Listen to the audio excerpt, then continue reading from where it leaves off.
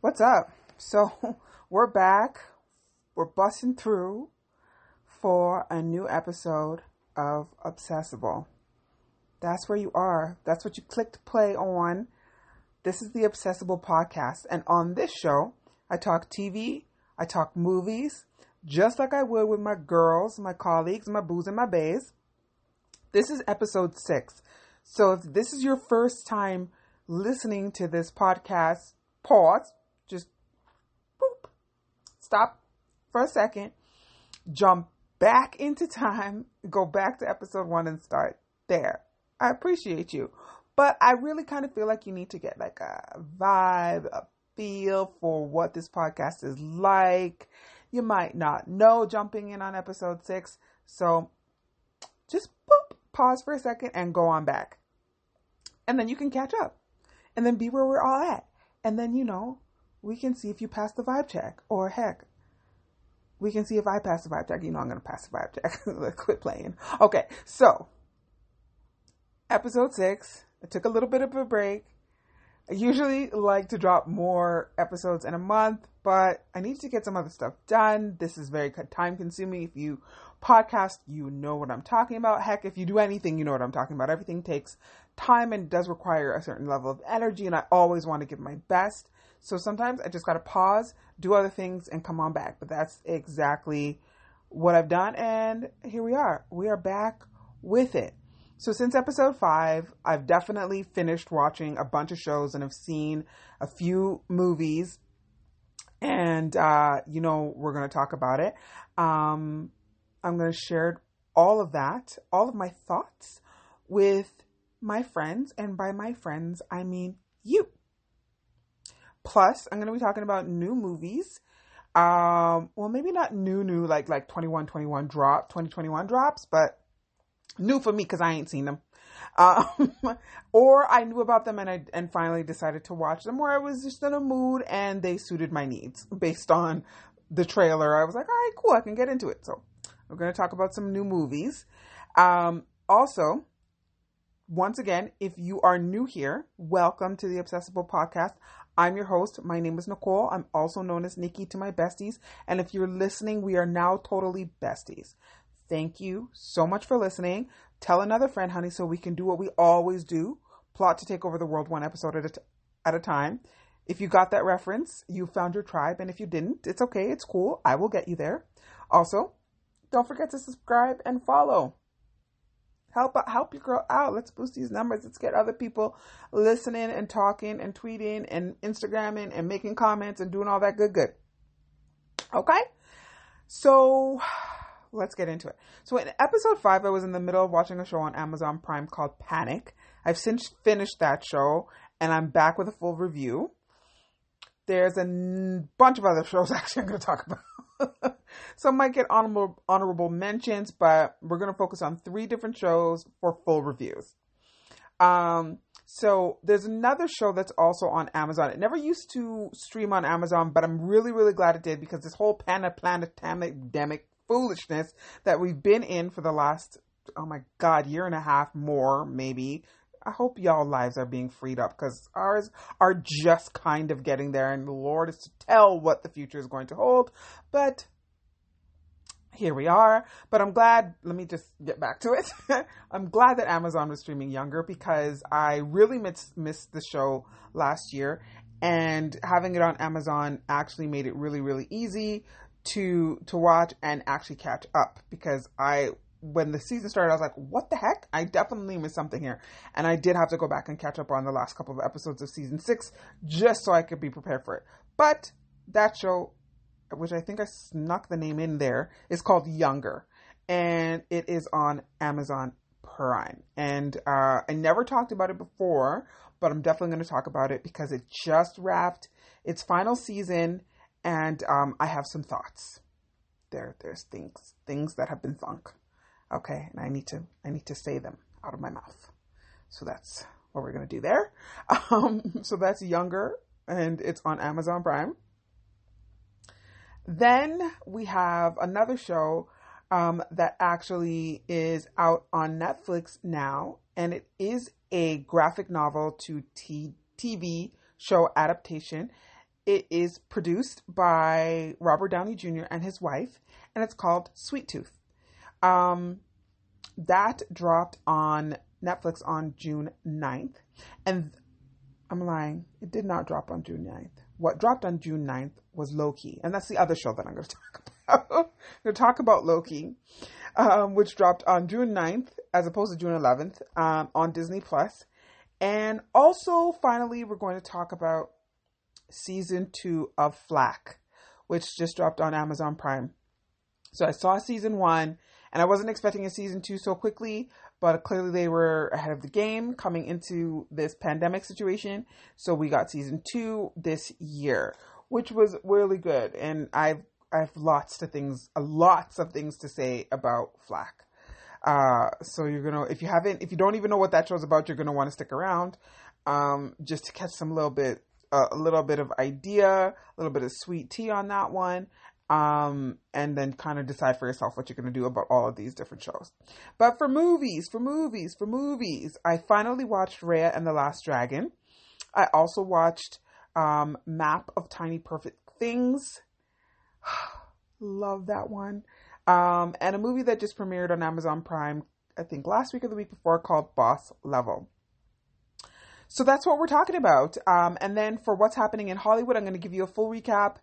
Well, not a full recap. What I'm going to do, and I'm going to talk about the information that was given about things that I actually was wanting to hear about for Netflix Geeked Week. So I'm not going to fully recap Geeked Week, but I'm going to tell you about the things that I was wanting to know about.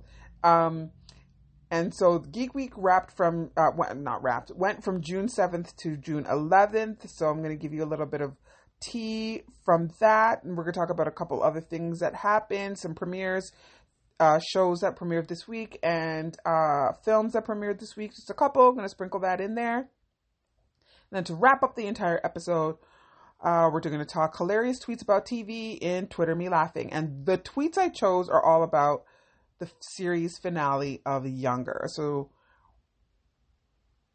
the peoples, the Goyles, the folks, the fans are not happy, and they expressed their displeasure on Twitter.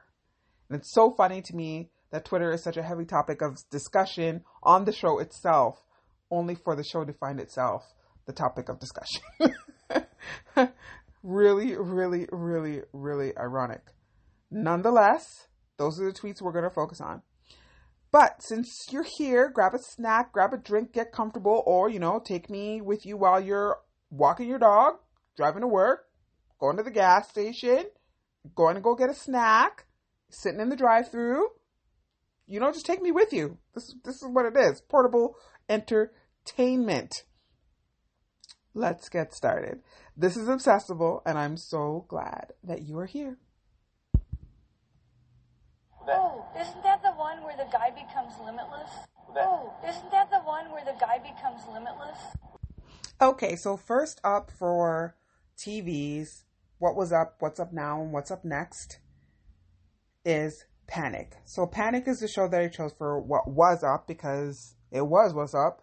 I've already seen it. I've watched the entire season, and we are back with a full review of the show. So just to catch you up, I talked about this in episode 5.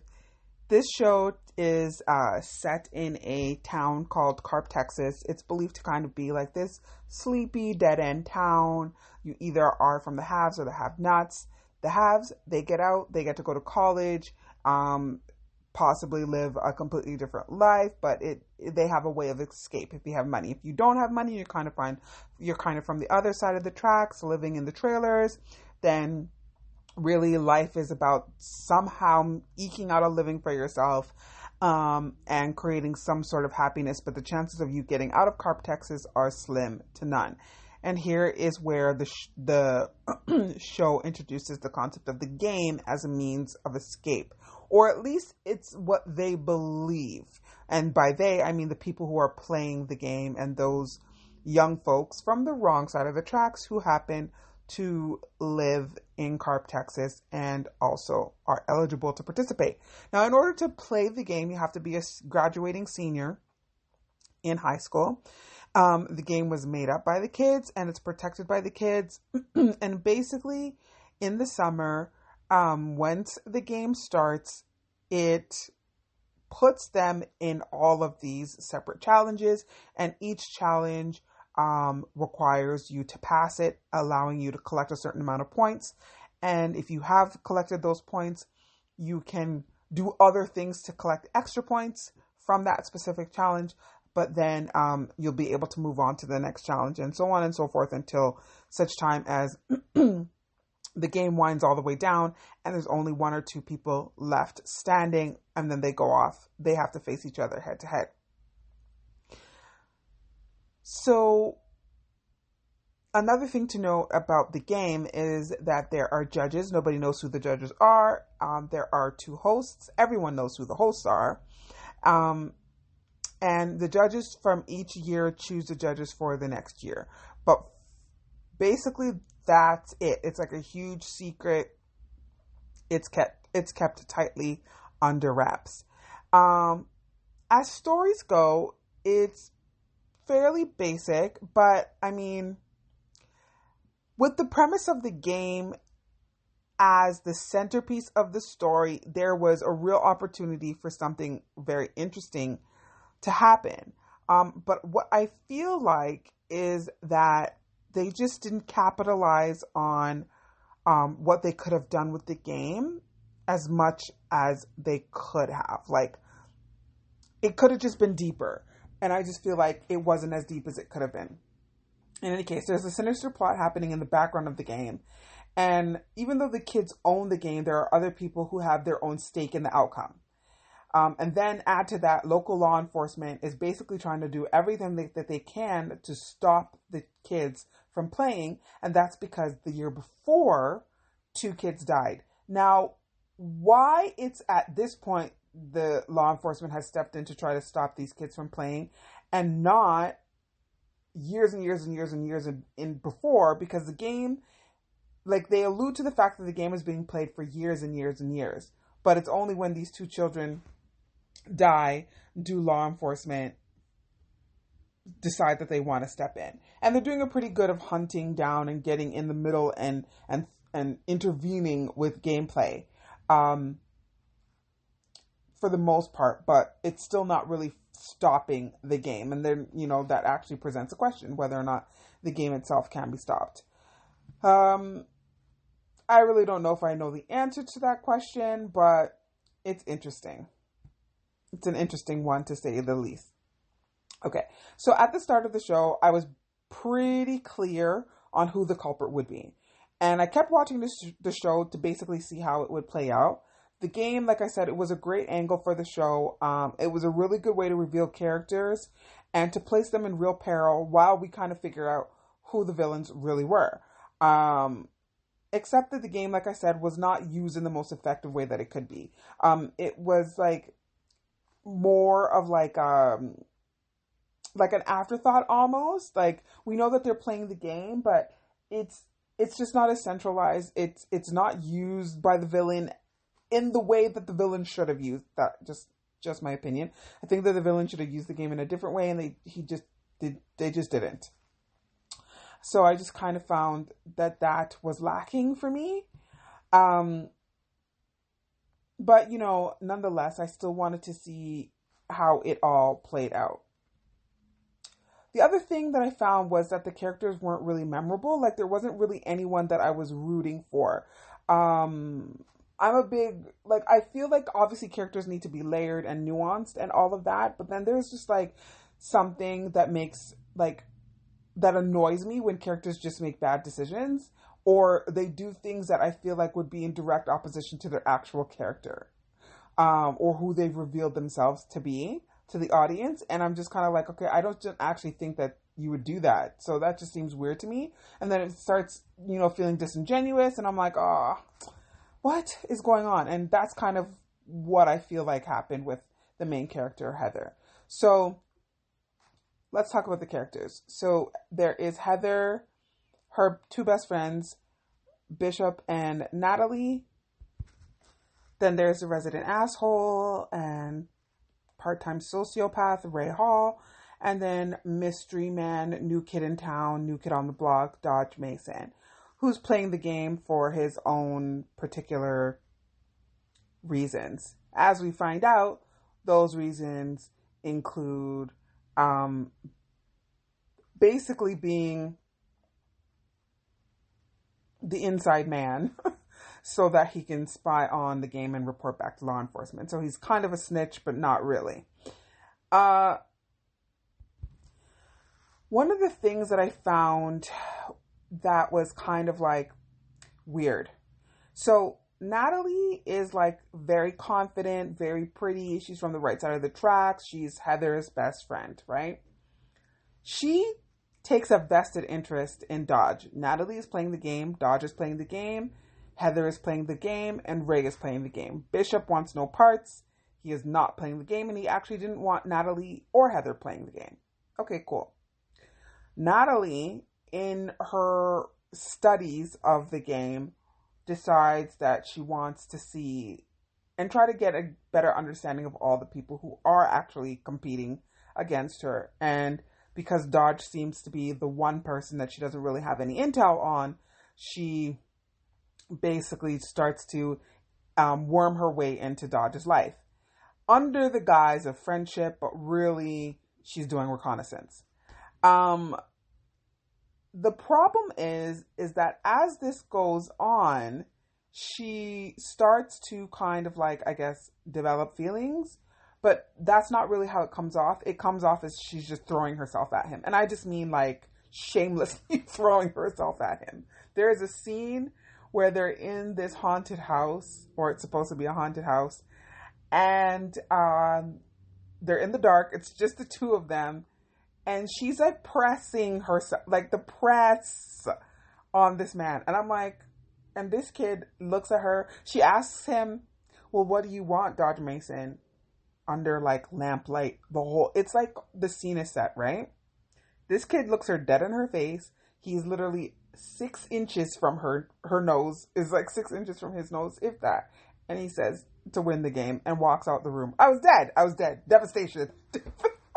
I was like, oh my God, woo! If that is not a dagger between the eyes, like just rip a person's heart out, like.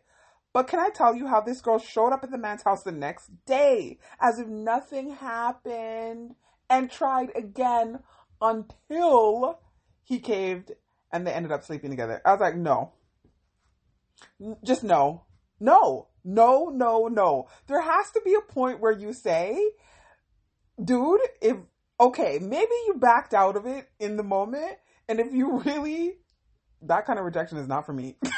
I'll tell you right now, it's not for me. No way. I don't even know if I could have showed my face the next day, much less showed up to the man's house to try again. No, he would have to really rally the troops and like, come on and get me, like send in the cavalry, send in the big guns. Like, no. I would not. I was so triggered watching that. I was like, oh God, no, absolutely not. And for who Natalie is and how she comes off, that doesn't even seem realistic to me. No type of way. Okay. That's Natalie. The other thing that I found annoying, and I think I've already talked about this, is the good boy, bad boy situation that Heather has found herself in, juggling between or trying to determine who she's going to go for. Choices are Bishop, the best friend who's had her back and been by her side, yay, and this asshole slash sociopath slash psychopath Ray Hall, who basically is the worst kind of bully, and has never ever been respectful towards her, but of course, naturally, he's the guy that she makes out with and hooks up with, right? And then tries to hide it from Bishop because really and truthfully, she's doing that because she kind of feels rejected by Bishop, even though she never really told the dude that like, what is the problem here? The lack of communication and then the choices, then which leads to bad choices. Then I'm looking at the character like, what?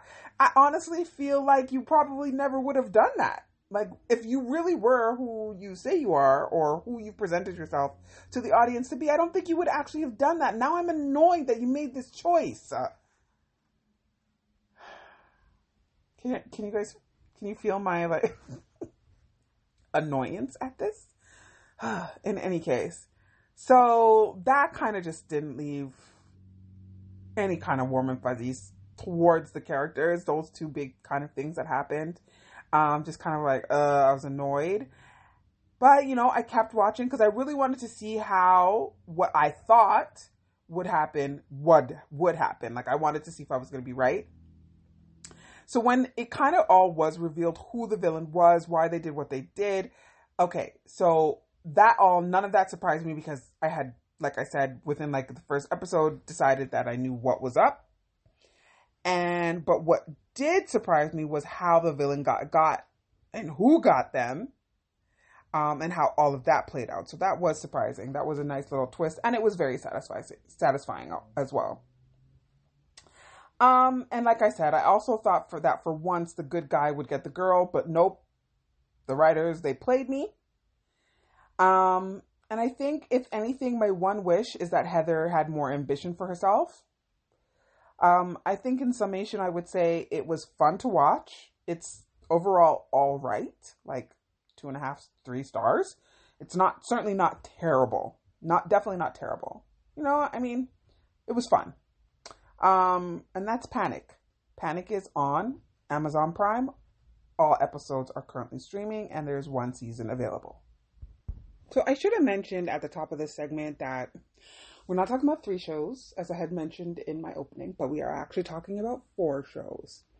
So the second show in the What's Up Now portion of this segment. So I did Panic, I used for What Was Up. And so for What's Up Now, the first show we're going to talk about is Sweet Tooth.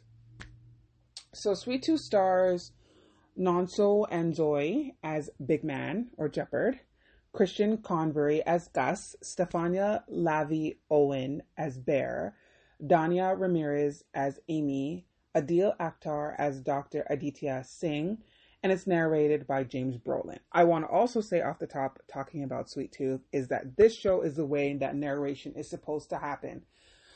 Narration doesn't often come off as well as it's supposed to, but Sweet Tooth uses the narrator in the best possible way to set up the things that we're seeing and to set up the experiences that the characters are having. So, yeah, as opposed to another show that I just started watching, which is called Sex Life, which just dropped on Friday, June 25th, that does not use narration in the best possible way. I actually find it very annoying, the narration that's happening in Sex Life. And I kind of wish it would stop. But back to Sweet Tooth.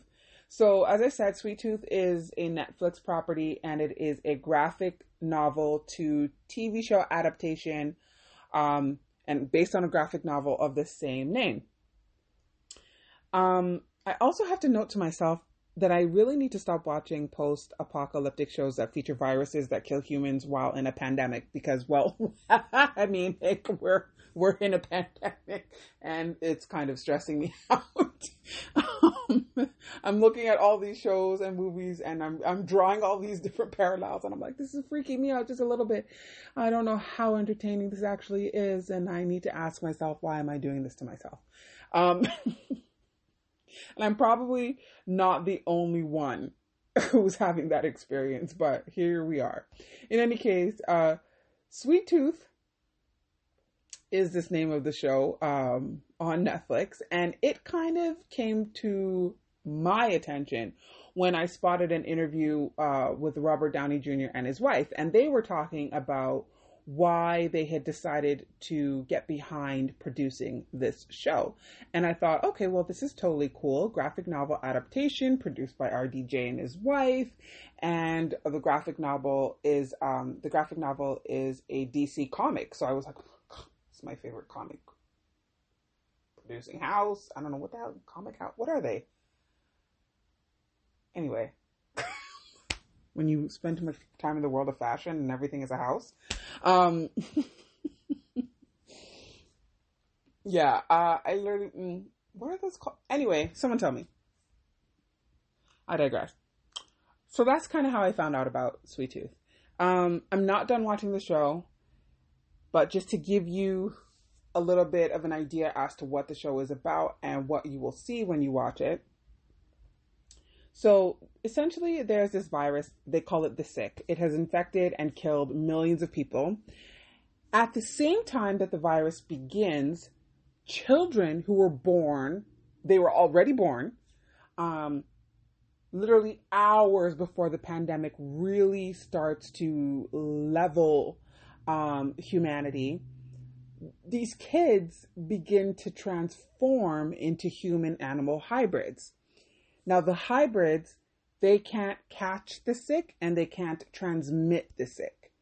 But what they do is give humans someone to blame. And whenever these shows or movies depict humanity in an apocalyptic type situation, there is always someone who needs to be blamed. And unfortunately for these children, it's them. Now, the crux and the issue and the basic idea that every single pandemic, apocalyptic, post-apocalyptic type of show or movie, whether it is based on a virus or it's a zombie apocalypse, is that humanity always tends to degrade to the lowest possible version of itself. Humanity is often and almost always depicted as cruel, murderous, and chaotic, and this post-virus world is literally no different. So some 10 years after the virus ravages the earth, it's still in, like, society is still in this endemic state. And there are times when the sick rears up and devastates areas completely. And whenever a person is believed to have any version, not any version, but if anyone is suspected of having the sick, the way that it's dealt with is absolutely horrific. And that doesn't get shown until like maybe episode 4 or 5. And basically, like, they will kill the person and every single person who lives in that person's house, they burn that bitch to the ground. Okay? Like, you literally can't talk your way out of it, nothing. And the people in your neighborhood will watch you burn and they will feel no type of way about it. This is what I'm talking about, where humanity literally degrades to the worst possible version of itself. So we're living in this endemic state where the sick has not ever fully gone away. So there are like a few stories being told. There's the one of Gus, and Jeopard. Gus is primarily the main character, but his story is told in conjunction with these other stories. You just you don't see him right now where I'm at. You don't see him mixed with the other storylines, but I'm sure they're going to converge and all end up running along the same path at some point. I'm just not there yet.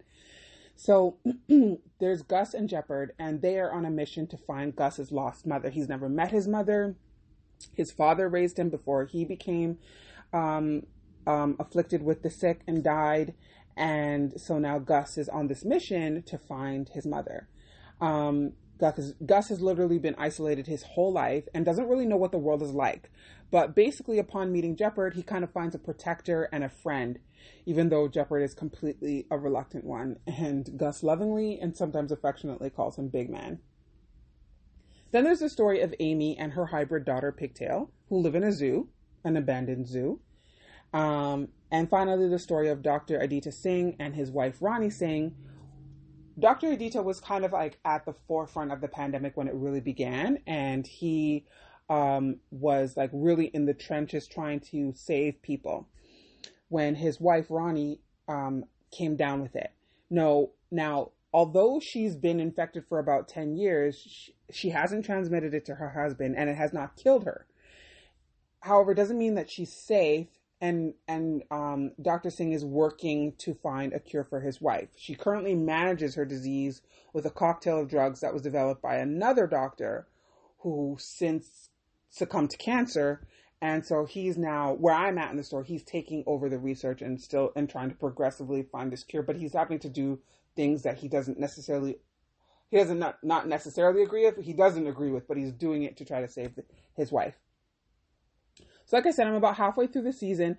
I'm enjoying it so far. It's not surprising in any way, but it's also not boring. It's extremely evenly paced.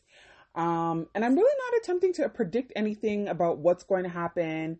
But it is taking me a while to get through it. Like I've watched whole other shows and have still not finished Sweet Tooth yet. I don't know.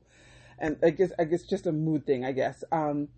But if you're into this genre, I definitely think you'll enjoy it. But I don't necessarily think it'll excite you unless you were a fan of the graphic novel before it was adapted to the television show.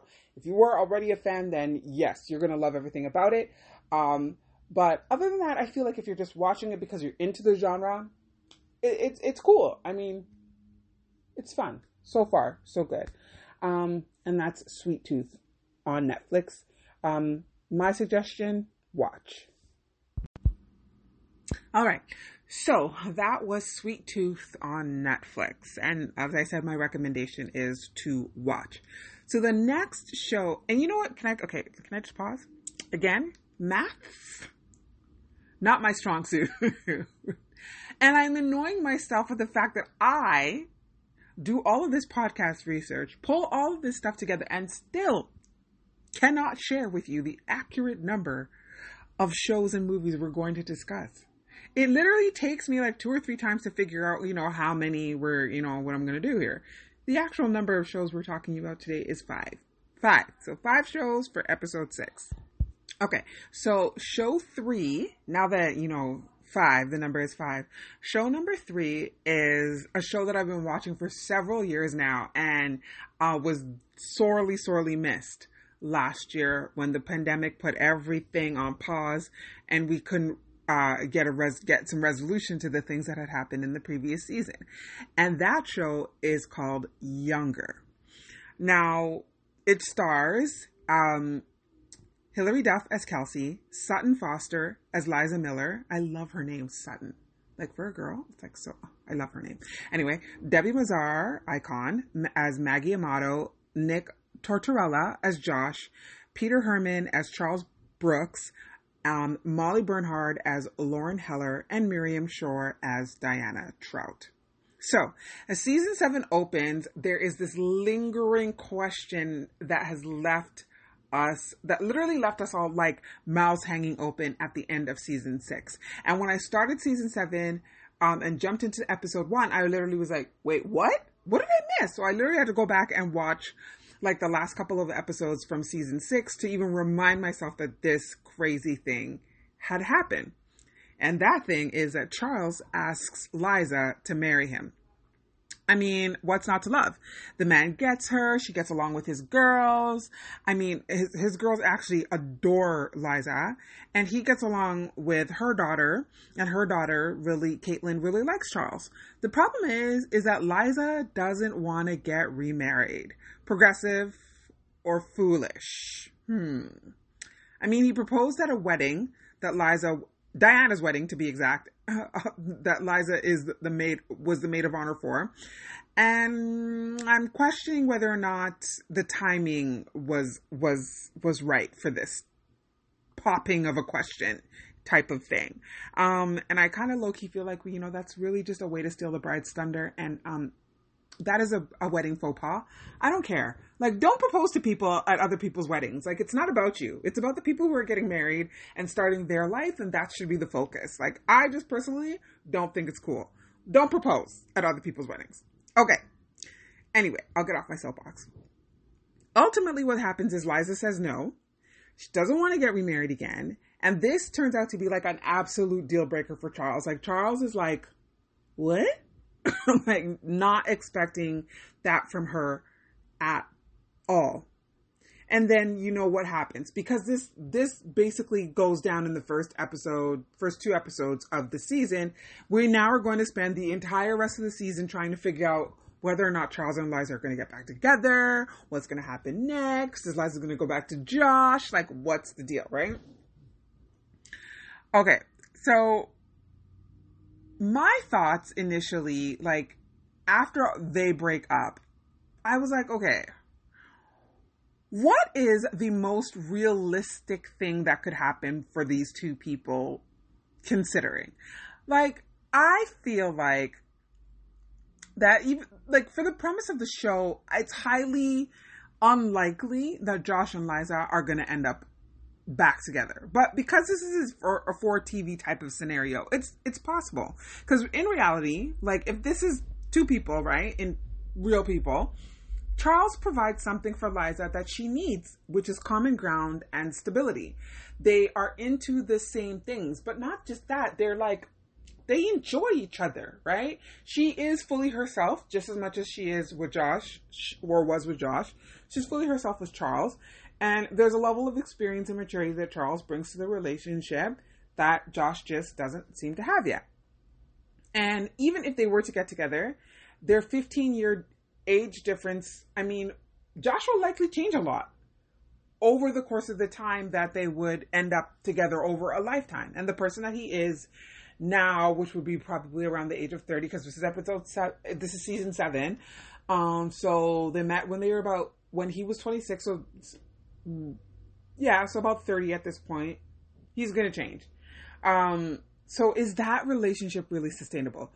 Okay, so I'm realizing something. Some of you might not even know what this show is, who these characters are, what this is about. So let me just rewind real quick.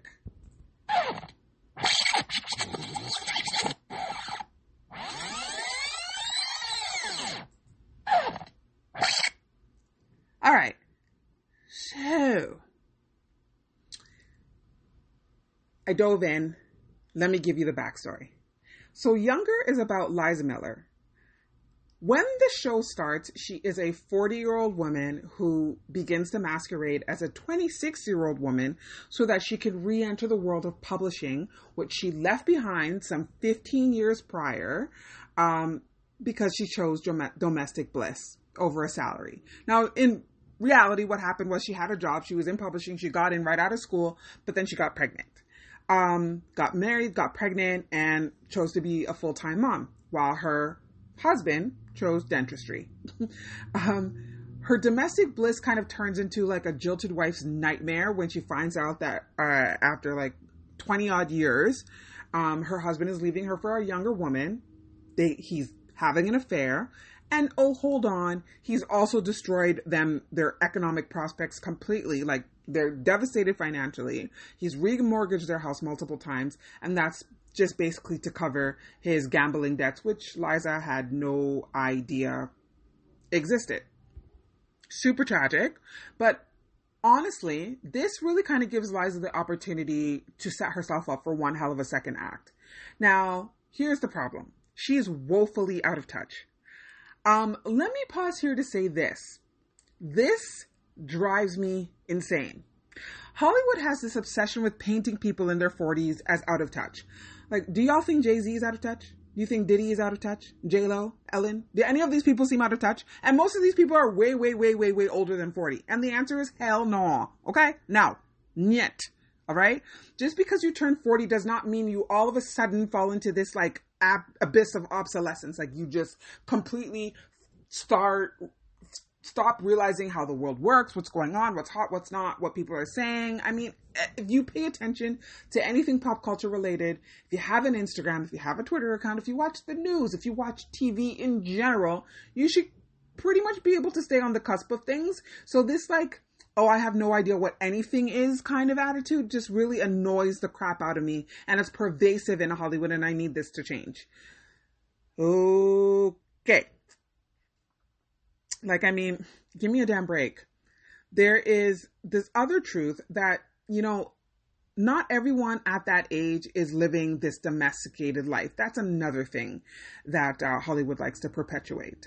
Some people are living very much like Liza's bestie, Maggie Amato, played by Debbie Mazar, and they're feeding their soul. She's artistic. She's doing her thing. She lives in the city. She has this great loft in Brooklyn, and she's on her own. And she's happy doing that, which is cool. You know, some people are doing both, actually. Like, they're feeding their soul and they're living in suburban bliss.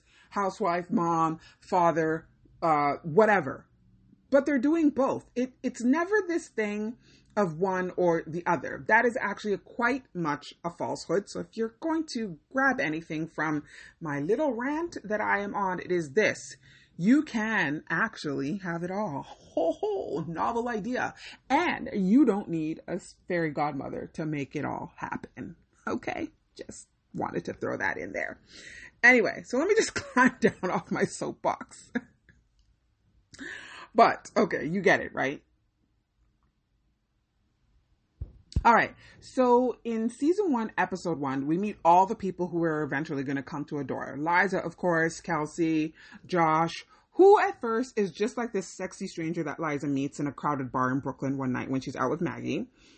Diana is introduced as Bitter. And because I was preparing for this particular episode, I knew I was going to be talking about the show, I decided that I was going to jump back to season 1 and rewatch a couple of episodes, and really that just spiraled into a complete rewatch of the show. And I'm now on season 3, halfway through season 3.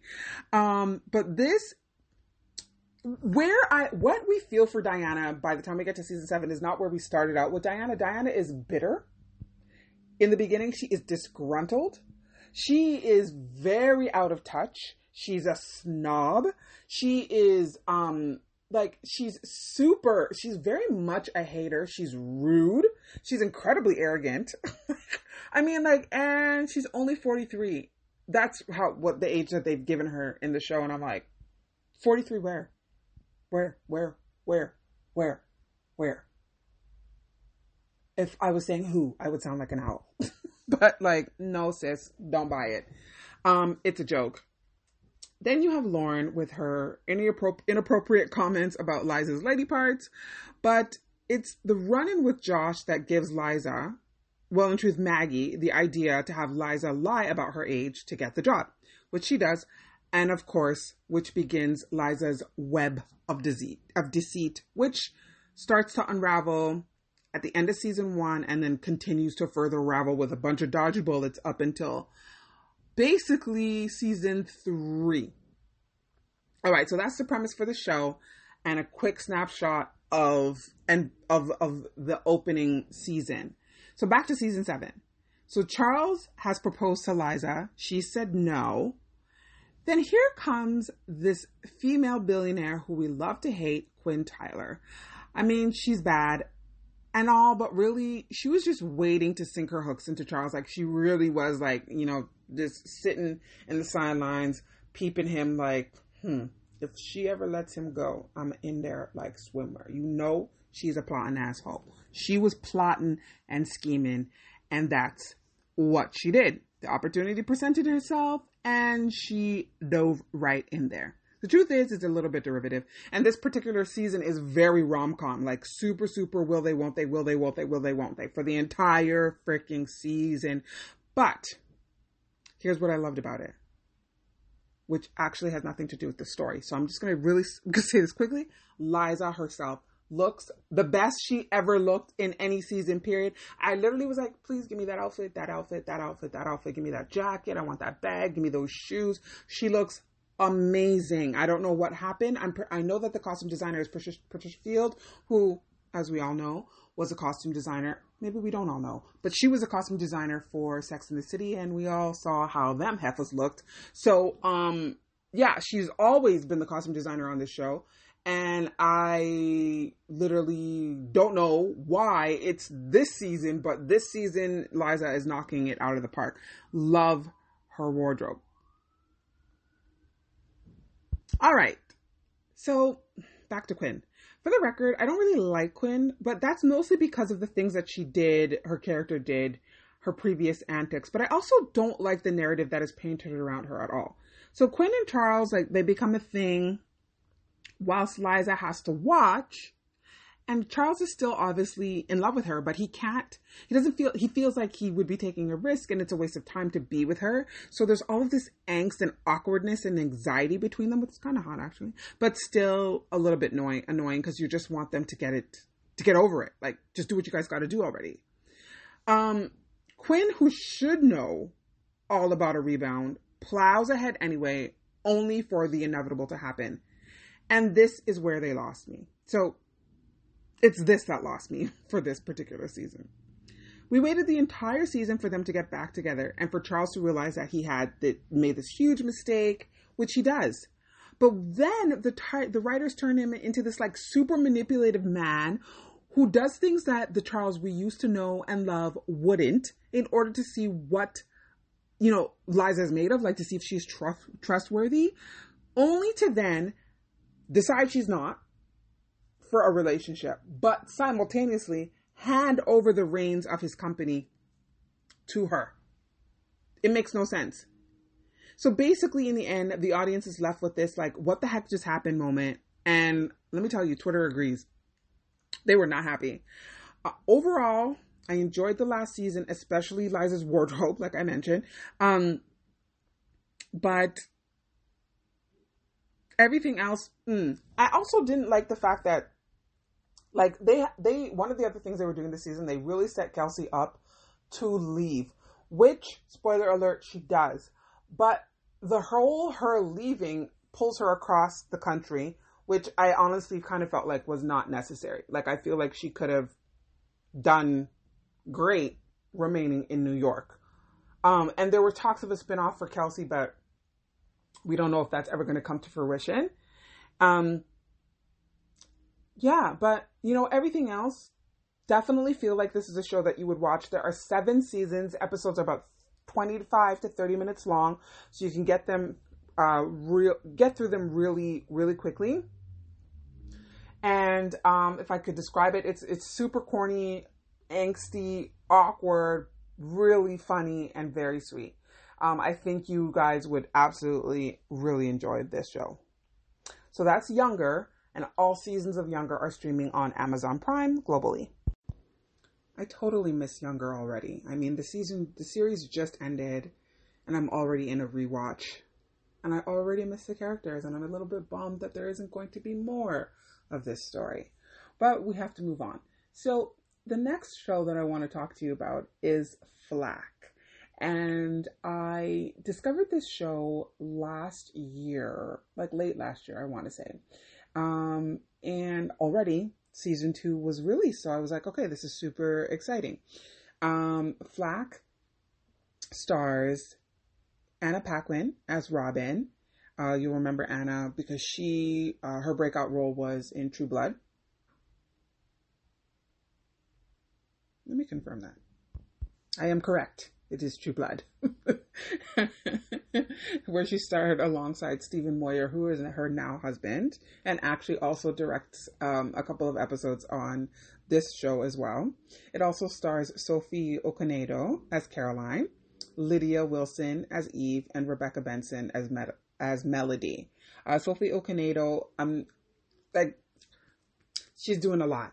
She's actually going to also be in a show that I keep talking about because I'm anticipating it that much, The Wheel of Time, playing one of the best characters, Suan Sanche. And I'm super excited to see her take on Suan, especially since this is a colorblind casting and Suan looks literally nothing like Sophie. But if she can give what she gave to this character of Caroline in The Wheel of Time, we are in for a freaking amazing treat. And I think she's really going to bring life to the character of Suan, and I'm really, really, really excited about that. Okay, so let's talk about Flack. So as I was saying, I discovered it last year, and I was really pleasantly surprised, and I actually learned something. I didn't know that PR, people who are in public relations, are referred to as Flack or the Flack. So I learned that was new. I was like, oh, okay. So we're out here learning stuff. And also I really, really, really, really love shows, that focus on the inner workings of Hollywood and the inner workings of celebrity and all the BTS that happens. I love stuff like that. It's super interesting to me. It feels very almost like telling on yourself, like where you're like fictionalizing something, but it's actually very realistic in what actually goes on behind the scenes, and they're able to actually do that under the guise of storytelling and by over dramatizing events and people and stuff like that. But really and truthfully, it's not all that different. And so I really love that, and I love shows like that. So talking about character, I found Sophie Okonedo's character of Caroline to be the most interesting. She's ruthless, but kind. She's sharp. She's smart. She's witty. She's got the best one-liners, and you do not want to play with her not one day. Okay, you don't want to play with her at all. You do not want to mess with her. She is a tour de force, and I love that about her. I think that Eve is probably the most enjoyable character. Smart, funny, bad bitch, kind of big dick energy. Even though she's a woman, but she just comes off like that. And then there's Anna Paquin's character, Robin, who, is just another one of these very deeply, deeply troubled, have a habit of bleeding all over the people in their lives, due to a gross lack of self-discipline and a complete lack of morals or good character type of characters that Anna Paquin has taken on lately. A la her character in The Affair. I was like, oh my God, this woman is disturbed. Like, this is a mess. And Robin, her character in this show, is no different. And she is the lead, although it is somewhat of an ensemble. We are really more focused on Robin's character and the things that she's particularly going through. So I guess what makes these women interesting to me, or at least that's all of those things are what makes them interesting. So I watched the first season. I wasn't really able to sympathize with Robin going forward. She just continued to make poor choice after poor choice after poor choice, selfishly bulldozing everyone in her life, all because of her mother and her mother's issues. Her mother committed suicide, and all of that has seemed to come home to roost within her. So she's an addict, she's a narcotics addict, and apparently a sex addict. But outside of her addictions, which I can kind of sympathize with because they're coping mechanisms to deal with the loss of her mother, those things they clearly don't help. They don't help. And for the most part, they hurt. And she just seems to not be able to get it together. But a lot of it's not necessarily the addictions themselves in the first season, but just bad choices. And other things that must be going on with inside of her that cause her to think that this is the right thing to do. Like, it's just weird. It turns out to be a mess. But I just kind of felt like you're just making bad decisions. Like, you just keep making bad decisions. But even in spite of that, I had hoped that in season 2, Robin would be able to redeem herself. And she doesn't. She actually gets worse, if that can actually be believed. And in doing so, she destroys the relationship that means the most to her, which is the one with her sister. She ends up losing her job, which is her lifeline. And she almost gets herself killed. So I'm hoping this is really rock bottom. And I think that's where they were pushing her towards, her character towards in the writing, was rock bottom, so that she could then do something to build herself back up. Because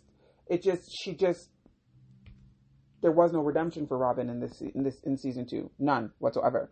It was great because we were able to, so in light of other characters, we're able to learn more about Eve, why she is the way she is, cliche, troubled relationship with her mother, because apparently in Hollywood, when we're telling stories, mothers and daughters can never get along, right? Because whatever. I don't know what the dissension is, because women are competitive and we don't know how to just genuinely support each other. That's why mothers and daughters must not be able to get along, and then the daughter ends up effed up in some sort of way. And it's a huge disappointment to the mother. And no matter how old the daughter gets, she just can't seem to wrap her head around why her mom is the way she is. I don't know. Just seems to be cliche to me, but that's the direction that I went in. And we get to learn that about Eve. And we also learned that she's not really as cold-hearted that she comes across as. Like, I kind of feel like she's, for the most part, this cold-hearted biatch, but after all, she's really not that way. Once she decides she has your back, she will defend that to the ground, and she doesn't care who she steps on in that defense of you, which is amazing that she's that loyal. And then there's sweet, sweet Melody, whose life, though seems to be on the come up and is actually better than Robin's. At least she has a stable place to live. Robin, who has a full-time job as a grown woman and appears to be making a decent amount of money, doesn't seem to have anything to show for it. And even though she has years within this industry, I don't necessarily know if that has anything to do with her addiction. I don't know if it has anything to do with the choices that... No, it has everything to do with the choices that she's making. The woman can't even afford her hotel room. Like, things like this don't make sense. All these nice clothes, bags, shoes, whatever, can't afford her hotel room just to get herself together for a few days, a week, a month. An Airbnb? Oh my God, come on, Robin. Seriously. You don't have a credit card? Lord have mercy. But Melody, I digress. Like, Robin annoys me. I don't know if you guys could tell, but Melody just seems to be able to Melody's like on the come up, and she's doing well for herself. But then she gets like this really bad news about her dad, and then she's struggling to deal with the guilt that she's feeling about not immediately rushing home to be there to support her mother and to be with her father. Difficult choices to make, but she's young yet. And at the end of the day, the core of Melody is that she's got a really, really big heart, and she really wants to support her clients as well as her team. And I really like that and appreciate and respect that about Melody. So we get a nice little introduction of some eye candy into the cast this season in the form of Daniel Dae Kim. Lord in heaven, that man is fine. He plays a client of Eve's, who she ends up starting to date, but turns out that he's also a billionaire, tech startup billionaire, but he's controlling. And he doesn't really seem interested in who Eve is as a whole person, but merely as an appendage to his own self, which sucks. It's such a pity because I really would have liked to see that turn into something worthwhile for Eve, because he fine. And outside of that, like, it really is the whole pretty woman dream. She's not a hoe, but you know what I mean? Like, he spoils her, he wines her, he dines her. But what else is there, you know? That's kind of like the annoying little thing that happens with them, but sucks because I really wanted it to be something. But overall, I feel like the problem with this season was that it tried very hard to be woke. Like, okay, so this is the things that I just didn't like. It just tried so hard. It felt very ranty. It felt very, like, preachy and soapboxy. And I just kept feeling like every single time there was, like, this monologue or rant or whatever, I was just like, my God, that's a lot. Like, there's a lot. That's a lot. Like, wow. I see what you're trying to do, and you could have did it in a more subtle way, but man. Anyway, here's to hoping that Robin gets it together in season 3. Flax season 1 and 2 are both streaming on Amazon Prime, and I definitely think that you should watch. It's enjoyable, it's fun, it's dramatic, it's funny, it's interesting. And if you want to really kind of see, from a British perspective especially, the inner workings of, like, fame and fortune and all of that, definitely watch. I think it will be worthwhile. And if you're not into that, watch it anyway. Okay, so the last show in this segment, the one I chose for What's Up Next, which is kind of happening right now, is Loki. And Loki stars Tom Hiddleston returning as the god of mischief, Loki, Gugu Mbatha-Raw as Ravonna Renslayer, Owen Wilson as Agent Mobius, and Wunmi Mosaku as Hunter B-15. Okay, this is like the first show that I've talked about. Probably one of 2 shows out of the 5 that are not on Amazon Prime, because I did give you guys a little bit of sweet tooth discussion as well, and that's on Netflix. But Panic, Younger, and Flack are all on Amazon Prime, and Loki is on Disney Plus. So Loki, the God of Mischief, is back for more antics, and also it's on Wednesdays. So don't go looking for this show to be dropping on Fridays like the other previous shows that Disney Plus has dropped from Marvel's Phase 4. So here's the thing. Like, I totally forget that this show is coming on. Like, I do. I completely forgot about episode 3 and didn't watch it for like maybe a week and a half. I literally just watched it last night and watched and did a double feature and watched episode 4 as well. And episode 4 was whoa, like lots happened. And I'm actually like, how many episodes are we actually getting? Because it felt like a penultimate episode. So it's going to be interesting to see what happens next. And episode 4 was also the only episode that had a post-credit scene, so you want to stick around for that. So yeah, let me just tell you right off the bat, there are 4 episodes available, and like I said, they drop on Wednesdays.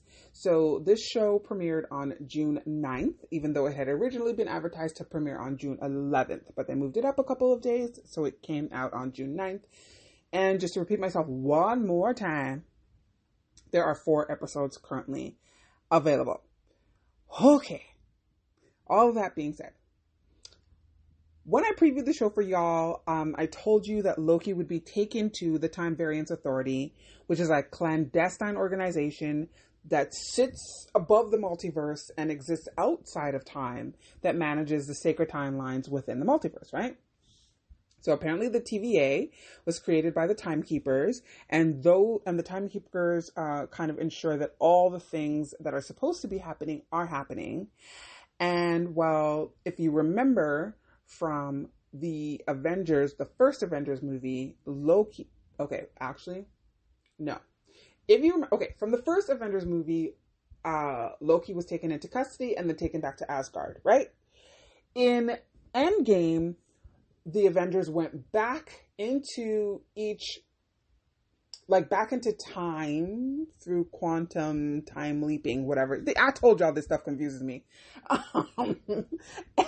So that they could go back to specific places where each of the Infinity Stones was, and grab them so that they can put them in a gauntlet and prevent Thanos from ever getting them, right? Okay.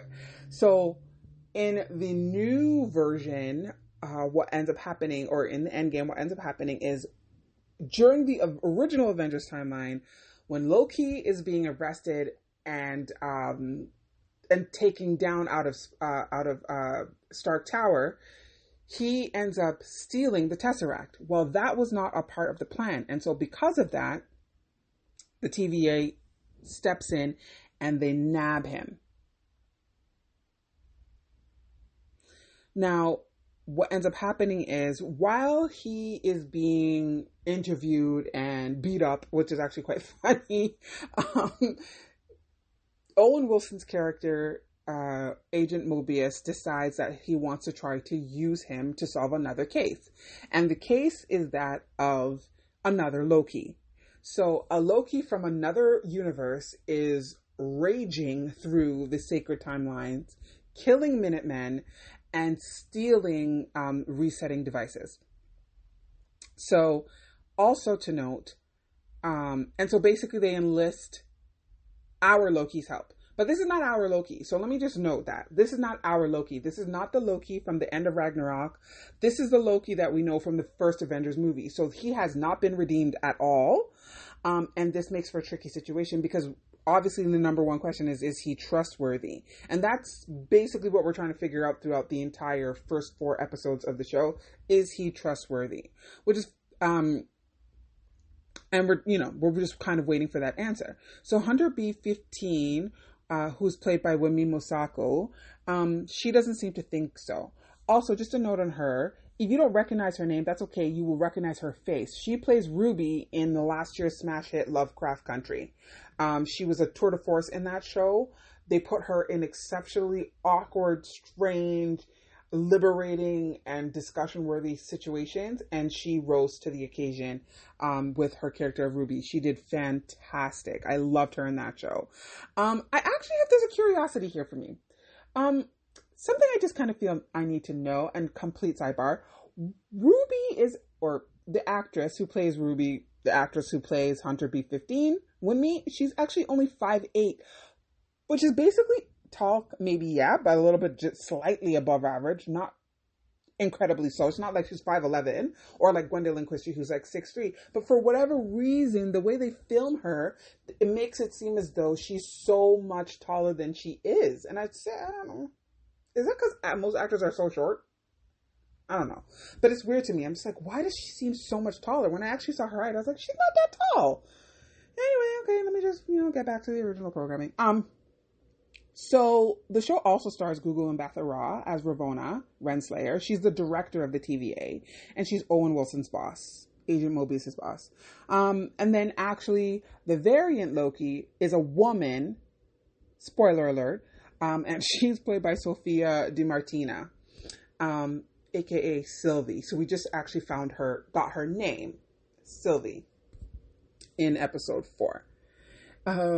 One thing about Disney is they are going to tie everything back to the movies, and they do that better than any cinematic universe that's out there that also has crossovers with television shows.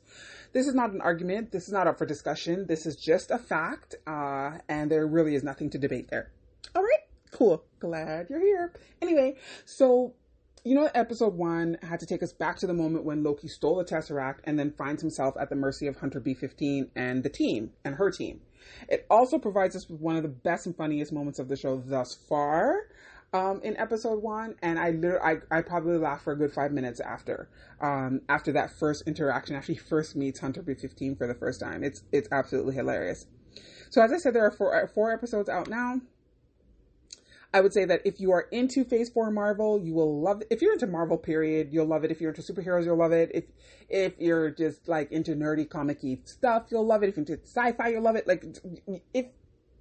Pick a genre that is not just standard drama, action, blah. You will love it. It is very funny. It's funnier than the other shows and has just enough action, and to kind of keep your interest going. Plus, it really, really works at extending the multiverse, which is exciting in and of itself because we're going to see more of that as Marvel unveils more of its properties and more plans for each additional phase. So yeah, I actually am really enjoying the show. As I said, episodes drop on Wednesdays. They drop weekly like they've done for the previous shows that they've had out. It's on Disney Plus. It's global, and I would definitely say you should watch it. All right, on to what was up, what's up now, and what's up next for movies. So, and there's, let me do my maths. 1, 2. There are only 3. I promise. There are only 3. Okay, and I have seen all of these already. So, and I'm going to try to keep it as brief as possible. As I noticed, if I'm telling you guys about stuff that's coming up, it's super easy and I can get in there and I can get out. But as soon as I start talking about stuff that I've seen, child, I can be going on forever and ever and ever and ever. And I've been trying to make these episodes shorter and it's just not happening. But it is what it is. We're here for a good time, not a long time, right? Okay. So the first film, the one that I chose for what was up, is Raya and the Last Dragon, a Disney Plus feature. It did have premiere access, but now it is streaming, so as part of your subscription. So if you have a Disney Plus subscription, you'll be able to watch this without having to pay for premiere access. All right. So Raya and the Last Dragon, it's super fun, so heartwarming, just your typical kids film adventure story hero journey. And, but what I really like and appreciate about it is that it depicts a culture that's rarely represented within Disney films or in Hollywood's depiction of Eastern cultures at all. So the film stars Awkwafina as Sisu, who's the Last Dragon, Kelly Marie Tran as Raya, Isaac Chan as Buon, Gemma Chan as Namari, Daniel Day Kim as Benja, and Benedict Wong as Tong, and Sandra Oh as Varana. So Raya and the Last Dragon tells the story of how the peoples of Kumandra are divided when the Droon, which are like an evil, negative energy, was actually it's the negative energy of humanity, like that kind of takes on a form, basically invades the country and begins to turn people to stone. And by the way, the culture that I'm talking about is Filipino culture. I realized, I was like, wait, did I mention that? I did not. So yes, it's Filipino culture that's rarely represented. And like I said, in Disney. And well, heck, like I also said in Hollywood's depiction of Eastern cultures, like we very rarely see Filipino culture represented. Can I get my words out? Dang nabbit. Anyway, I'm back. All right, as I was saying. So the Droon, it is basically the physical manifestation of humanity's negative energy. And so the Droon invade and they begin turning people to stone. Now, at this time, in this land of Kumandra, dragons existed, and dragons would provide and protect the people who lived in the land. And so the dragons came together to fight the Droon until one very sad day, there are literally like no dragons left. The dragons have basically been defeated, and there's like maybe like 5 or 6 left. They all happen to be family. And in one last desperate act, they combine their power to defeat the Droon, which they do, leaving only one dragon left. And that is Sisu. So, but Sisu kind of disappears. So she's done her job. She's done what she had to do, and she has disappeared from the land, and she kind of exists otherworldly, right? But there is a way to find her and awaken her if there is ever a need for her. And, well, a need does present itself. And that happens when Kumandra basically becomes divided. And there is a plot from one area of Kumandra to steal the Dragon's Jewel, which is basically protected by the people of another part of Kumandra. And that happens because Rhea basically trusts the wrong person, and I saw that happening. I was like, this girl is only pretending to be your friend, Rhea. She does not love you. She is not about you. She is just trying to get information out of you. So said, so done. But if that didn't happen, then we wouldn't have a story. So of course, right? It is what it is. I just had to accept it. Anyway, the plot to steal the Dragon's Jewel goes horribly awry and basically releases the Droon again. They come back, and Kumandra is descended into like this dystopian, stone laden part of the world. Like nothing exists. Droon are basically everywhere, and everybody is kind of using their shards of the Dragon Jewel to stay safe and to stay alive. So obviously, you know what happens next. Rhea has to go on a quest to awaken Sisu, defeat the Droon once and for all, restore Kumandra, which was her father's dying wish, because, you know, they are all separated. They're into their own separate little factions. And then also try to get him back too, because he's turned to stone during the plot to steal the Dragon Jewel. The result is basically this super funny, fun-filled journey, filled with tribe building, and I love a good tribe building like situation. Like I am so here for it. Let's find people who I can connect with, who can help me to achieve my goals, and in the end become my family, even though they are my friends. Love that. I love it more when it involves babies who steal and have a crew of monkeys who help them steal. I love it even more. And that's what you're gonna find in Rhea in The Last Dragon. Not to mention a solitary warrior and a child boat captain / restaurateur. Like he does it all, this kid. He's got his whole life together. He's got his life together more than me. You should probably give me some pointers on how to get one's life together. I don't understand how he is the only child left in his family. He'd be running a boat and a restaurant at the same damn time. Can we talk about it? Okay, anyway. So in the end, there's this like huge act of selflessness and sacrifice that it actually brought me to tears. I don't know what I was stressed out or emotional or going through a hormone or going through something. I don't know, but I was just like, this is so like beautiful. In the end, I really enjoyed the film. I really liked it. I thought it was perfect for families, or for, big kids like me. And yeah, so that's Raya and the Last Dragon. It's available on Disney Plus globally. So the next movie was so unexpected. And it's the one I chose for What's Up Now. I also chose Raya and the Last Dragon for What Was Up because it did come out last year, had a good little run in Premiere Access, and then finally, whatever. So that's it's the timing of the release that kind of helps me to choose the what movie for what segment. In any case, so for What's Up Now, I chose a movie that actually came out for Valentine's Day of this year, and it was not on my radar at all, and it was so surprising. I was so surprised by it that I loved it. And so I was like, I'm definitely going to talk about this on the podcast, and more people need to see this movie. Anyway, so there are a lot of Groundhog Day movies. There aren't a lot of Groundhog Day or temporal anomaly movies that mention Groundhog Day.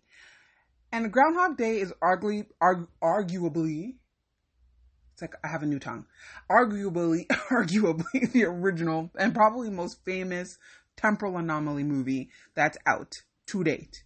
Lo and behold, we're talking about two of them for the remainder of this segment. And the first is Map of Tiny Perfect Things. And it's definitely the better of the two. So, if I haven't said, I actually really love this movie. Like I said, also, it premiered on Valentine's Day of this year on Amazon Prime. But let's be real, we were all watching To All the Boys I've Loved Before, Always and Forever. Because that's what we were doing this Valentine's Day. And if you weren't, I don't know if we can be friends. And if you were like me, you probably watched the first two movies right before the third one dropped, just to prepare, which I did. So of course this movie went straight over my head, like completely didn't even catch it on the radar at all. But I can honestly tell you, that I had no real reason for watching this movie. Like, I don't know why I decided to watch it, other than at the moment it kind of suited my mood. But I'm really, really glad that I did watch it. Did I say I loved it?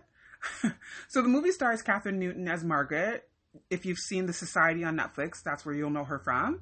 And Kyle Allen as Mark. He's from American Horror Story and The Path. And it's adapted from a short story by Lev Grossman, who also wrote the script. The movie opens like months after Mark. He's woken up and he's absolutely mastered. And I mean, he's killing it at life, living the same day over and over and over again. He seems to be really cool with it. He doesn't know why it happened to him, but he's just kind of like going along with it, and basically hasn't tried to figure out how to stop it or prevent it, or even tried to figure out why it's continuing to happen. And he also seems to believe that he's the only one having this experience. And that has been pretty much proven on his day-to-day for like the last 3 months that he's been living this way. He hasn't crossed paths with anyone who's awake in this town until one day, while he's on his get the girl mission. So there's a girl, he's crushing on her, and every single day he tries to get her attention, tries to get her to notice him. But on this particular day, Margaret walks right into his path and blows his life up. So from the point that he sees Margaret, who is a complete disruption to his, like, every day is the same, Mark is completely focused on finding Margaret and figuring out why only they are the ones who know what's going on. And in the process, he falls head over heels.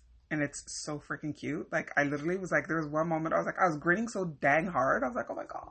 That was so cute. Anyway, problem is that Mark thinks that this day is all about him. So initially he feels like this is about him. It's whatever, something has happened. It's cool though. Like I said, because he's not trying to figure out why, but he does think that it's about him.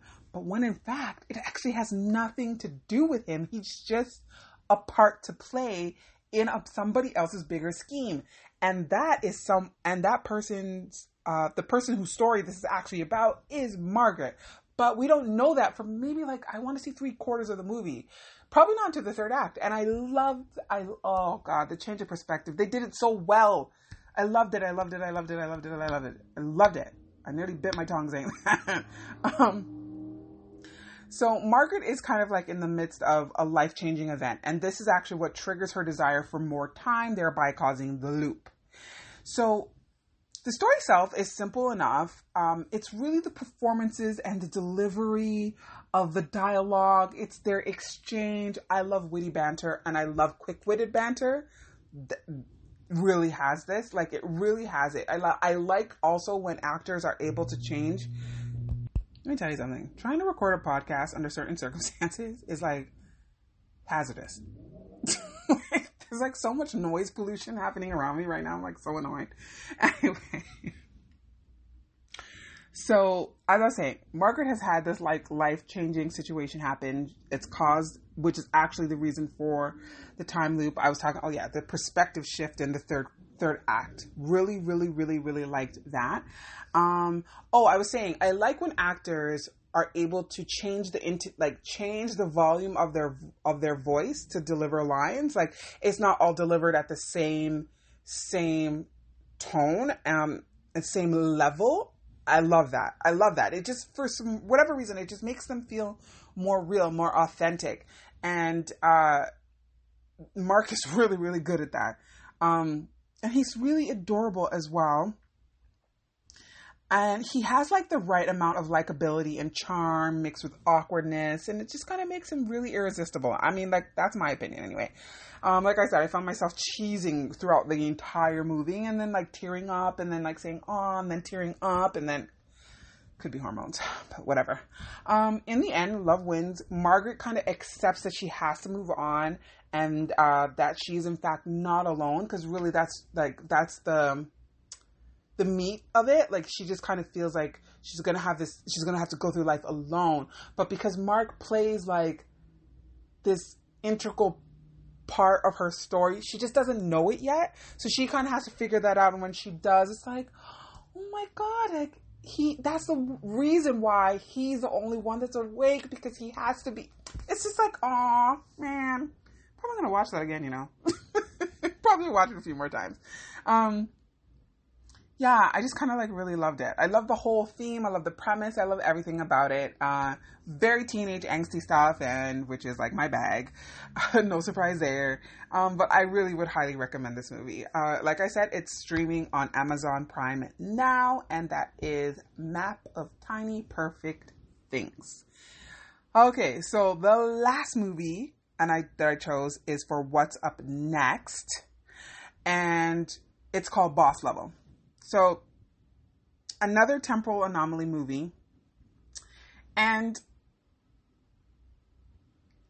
yeah, I mean, again, Amazon Prime is like blowing up this entire episode. I should probably just call this episode like Amazon Prime and a couple of Netflix. And a Disney and a Netflix. That's what I should just call this, because daggone near everything I'm talking about today is Amazon Prime. So, Boss Level. Boss Level stars Frank Grillo as Roy Pulver. Just kind of basically like killing, more accurately trying not to be killed during his wash, rinse, and repeat day. So just like Mark in Map of Tiny Perfect Things, they have mastered their temporal anomaly day.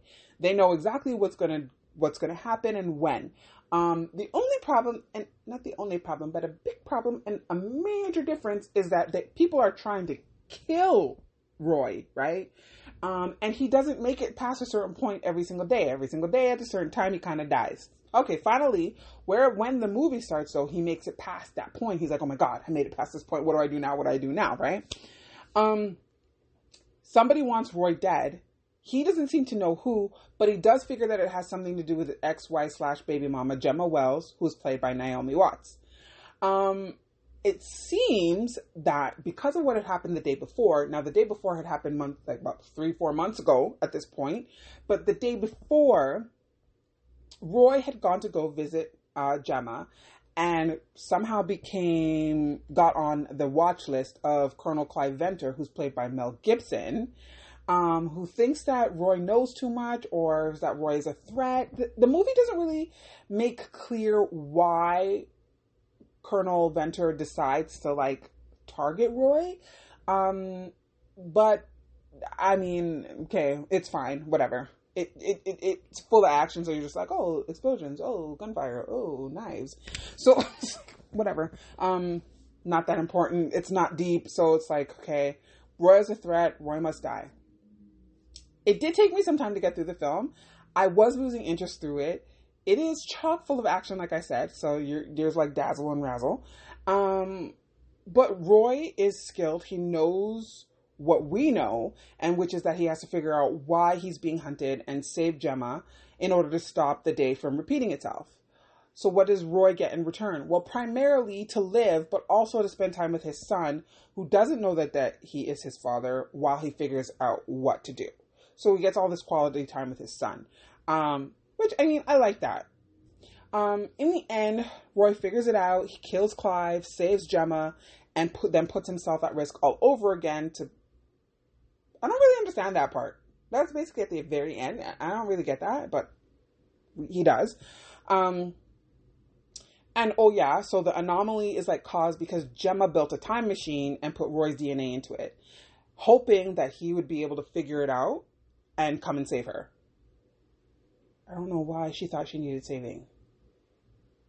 Oh boy. Anyway, so be prepared for language. Lots and lots of blood, lots of killing. And I mean, that amounts to everything from sword fights, hand-to-hand combat, gun battles, knife fights, people getting blown up, like mainly Roy, car chases. It's raucous, but overall, it's just kind of like meh. I mean, it's a fun distraction if you can hold your attention. That's exactly how I would describe it. Fun distraction if it can hold your attention. And that's Boss Level. And it's streaming now on Amazon Prime globally.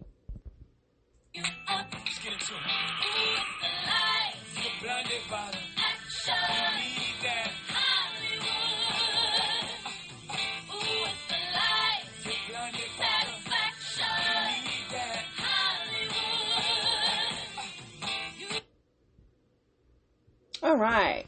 So, welcome to Hollywood. And didn't I tell you that last segment was going to be much shorter than the TV segment? I nailed it. Anyway, so welcome to Hollywood. So what's happening? What's the tea? What's poppin'? Well, this is what's poppin'. So in episode 5, I told you about Netflix Geek Week, and I'm just going to focus on, like I said in my intro, the things that I was looking to see. So Geek Week was from June 7th to June 11th. It was free and it was online and it was streamed live on YouTube. So if you want to go back and see what was talked about and see all of the different features, interviews, cast roundtables, table readings, etc., you can just jump on either geekweek.com or go straight to the Netflix channel on YouTube, and you'll be able to see and watch all the replays. So what were the most interesting things for me that came out of Geek Week? Confirmation that Shadow and Bone is coming back for season 2. We got the full trailer for Gunpowder Milkshake. I learned about an anime, Filipino, amazing, right? I just talked about that with Ray and the Last Dragon, and I thought this was super cool. An anime that comes out of the Philippines that is called Trese, already now streaming on Netflix. It dropped June 11th, I think it came out. Super pleasant surprise. I haven't watched it yet, but I was like telling all my friends. And then the thing that I was waiting for the most, and I had to wait all week for it, was The Witcher. So I was hoping we were going to get a trailer, a release date, something. What we got was a teaser that confused us even more than what we had seen before. And I was annoyed. And everybody collectively groaned and wanted to punch something. Or maybe just me, because I had waited all week. And I'd watched all of the segments for this moment to get a teaser with no release date. Why are you guys doing this to me? I have a feeling The Witcher is going to drop either Q4 of this year or Q1 of next year, which would put it, if it drops this year in Q4, is going to put it in direct competition with The Wheel of Time, which is coming this year.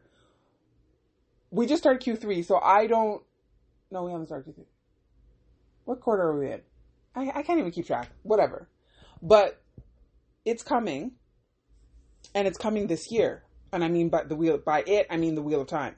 So, and we just got confirmation of that because they just released it.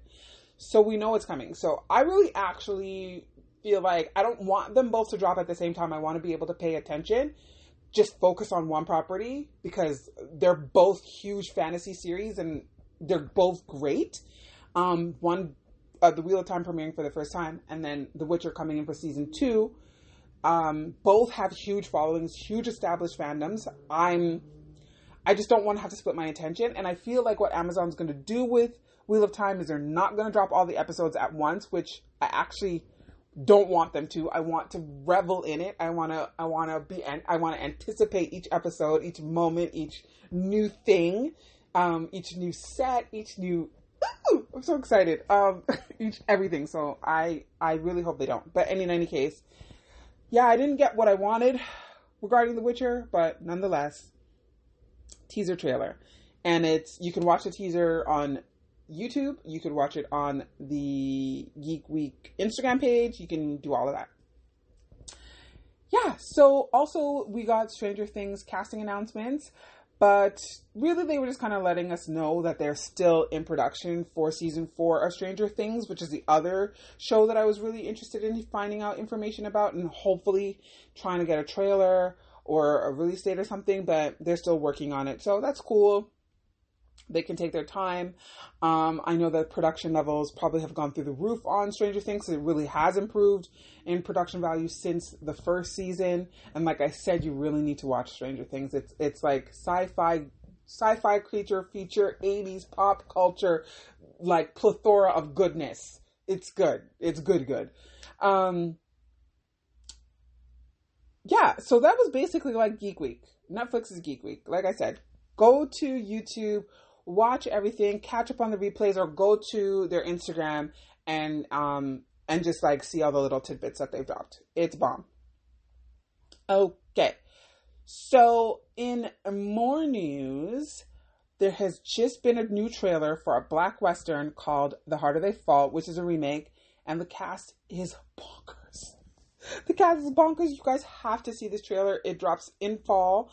I cannot wait. I will literally, like, that will definitely be a movie I talk about on the podcast. Probably end up in season 2 or maybe at the tail end of season 1, but whatever. We're definitely going to be talking about that. Like, I might actually have to dedicate a whole episode to that because it's that sick. Like, the cast is like, I can't even, like, it's like Idris Elba, Regina King, Jonathan Majors, Lakeith Stanfield, did I say Idris? That, y'all, ooh, baby, ooh, I cannot wait for that.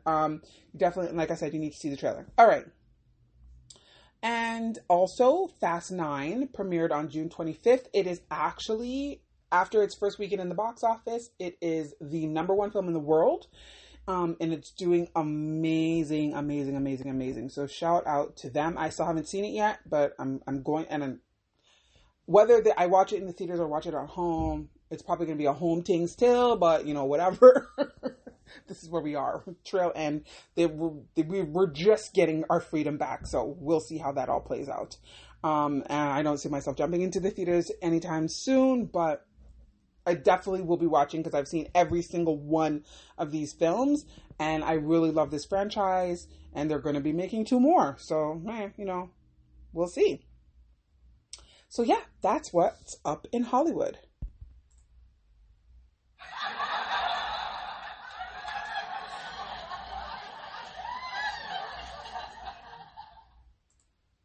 You know what that means. It's time for Twitter Me Laughing. So I was telling you guys at the beginning of the show that I was going to be focusing on tweets about Younger, specifically the series finale. And that's what we are going to do. They roasted the crap of this series finale, y'all. They did not like it. No, they did not. All right, so like I was saying, they did not like it, y'all. They like the Twitterdom, the Twitterverse, they did not. They were not here for this ending at all. Jenna, Johanna tweeted, how did the hashtag Younger TV writers think that this was a good ending? You can count on one hand how many interactions they had in the final season. Which is true. And by they're talking about Liza and Charles. It was really disappointing. Jenna Morrow tweeted, hashtag Younger TV spoiler. We deserve the sappy I knew it ending that we've been waiting seasons of yo-yoing for. Not another yo-yo ending. And that's exactly what it was. It was very much another yo-yo ending. And I was just like, okay, I wanted something definitive, but yeah, just a hard no. Something positive. Paperclip Ninja at paperclip_ninja tweeted, things I would have paid to see on Younger TV. Cheryl Sussman and Quinn Tyler meeting. It's a hard no. I hated Cheryl Sussman with a passion. She was jealous and bitter. And yeah, no. And her and Quinn together, no. All they would have done is try to take Liza down and we're not here for it. So, boo. Jen at JenBlaze78 tweeted pretty much my reaction to the Younger TV series finale.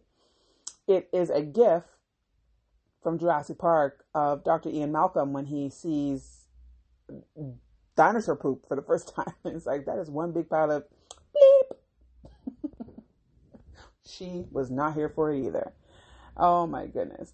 Like I said, lots of just disgruntled fans who waited and waited for something. And it just did not happen. So the final tweet also comes from at Jen Blaze, which is a retweet. She's actually responded to somebody else and says, this brilliant IG commenter's poem hits the nail on the head for me. Hashtag Younger TV. Finale, the poem. Liza may have scammed to reach a goal, but Darren Star is the biggest scammer of all. Darren Star created the show, also created Sex and the City. Gave Charles random flaws so Josh would shine. Ruined seasons of build-up.